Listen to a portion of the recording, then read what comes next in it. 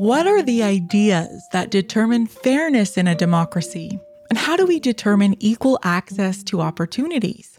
This next title holds some fascinating perspectives. Welcome to Audiobook Reviews in 5. This is Yana, also known as Jana, and in today's episode, I'm reviewing The Tyranny of Merit: What's Become of the Common Good? Written and read by Michael J. Sandel.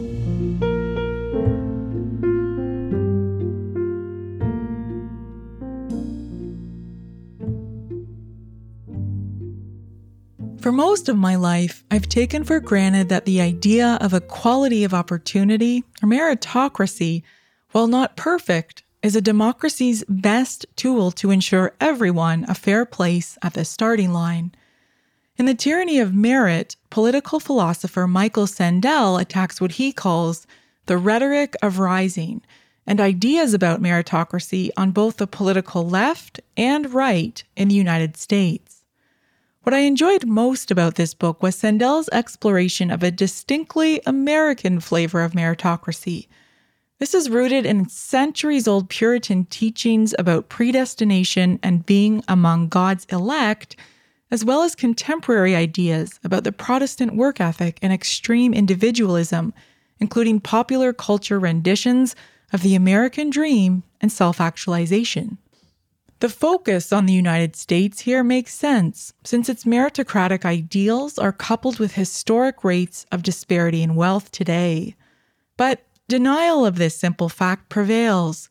Surveys show that 70% of Americans believe that the poor can make it out of poverty on their own, thanks to America's unique opportunities. Sandel cites research revealing that the poor actually have more chance of achieving the quote-unquote American dream of rags to riches if they live in Canada or Denmark. The biggest problem, Sandel argues, is not just that meritocracy demands equality of opportunity, but it legitimates whatever inequalities follow as the consequence of innate differences in our perseverance, intelligence, and creativity. By example, Sandel highlights the luck of basketball star LeBron James not to have been born in Renaissance Florence, Italy, where painting frescoes was the proven path to wealth and celebrity. Any talent for playing basketball would have gone unrealized and unrewarded.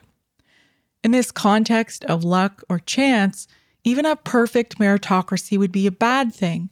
And it's easy to imagine how demoralized we'd feel if our talents or skills held little value in the eyes of others. It's important to point out that Sandel isn't disparaging talent or the importance of finding the most skilled people to fill jobs.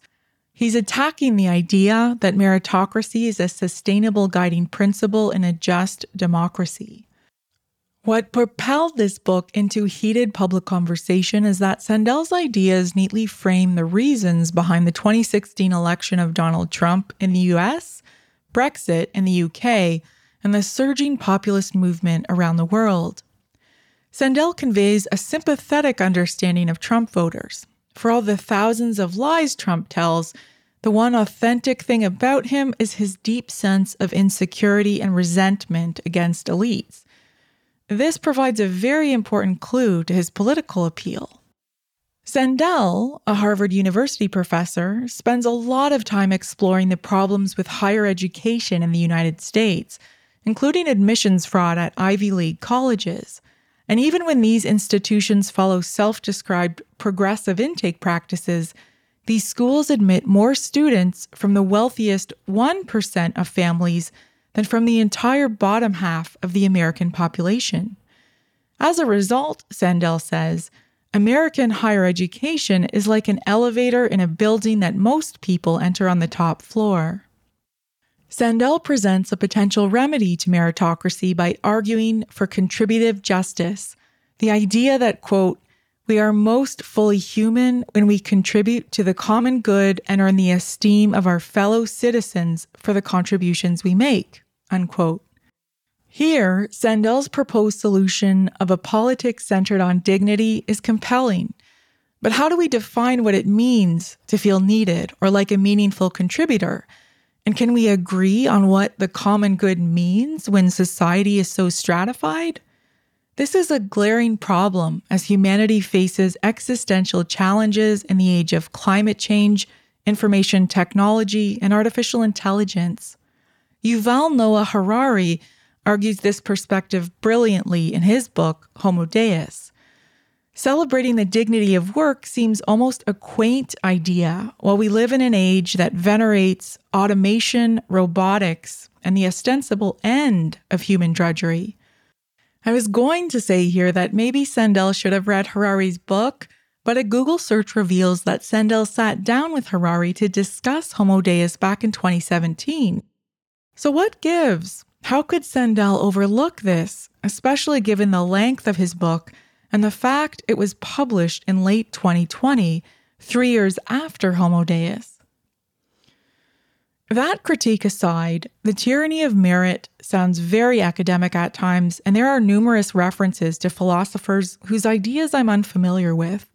Sandel's narration is decent, but somewhat slow, so I listened to this audiobook at 1.5 times the normal playback speed. Sandel is most engaging in conversation or while teaching, so I highly recommend you listen to his interviews and lectures on YouTube if you're not quite ready to take a deep dive on this topic. Still, I'm glad I listened to this audiobook to gain a richer perspective on meritocracy. I recommend this title for those of you interested in understanding the history of meritocratic ideals in the West and challenging your worldview.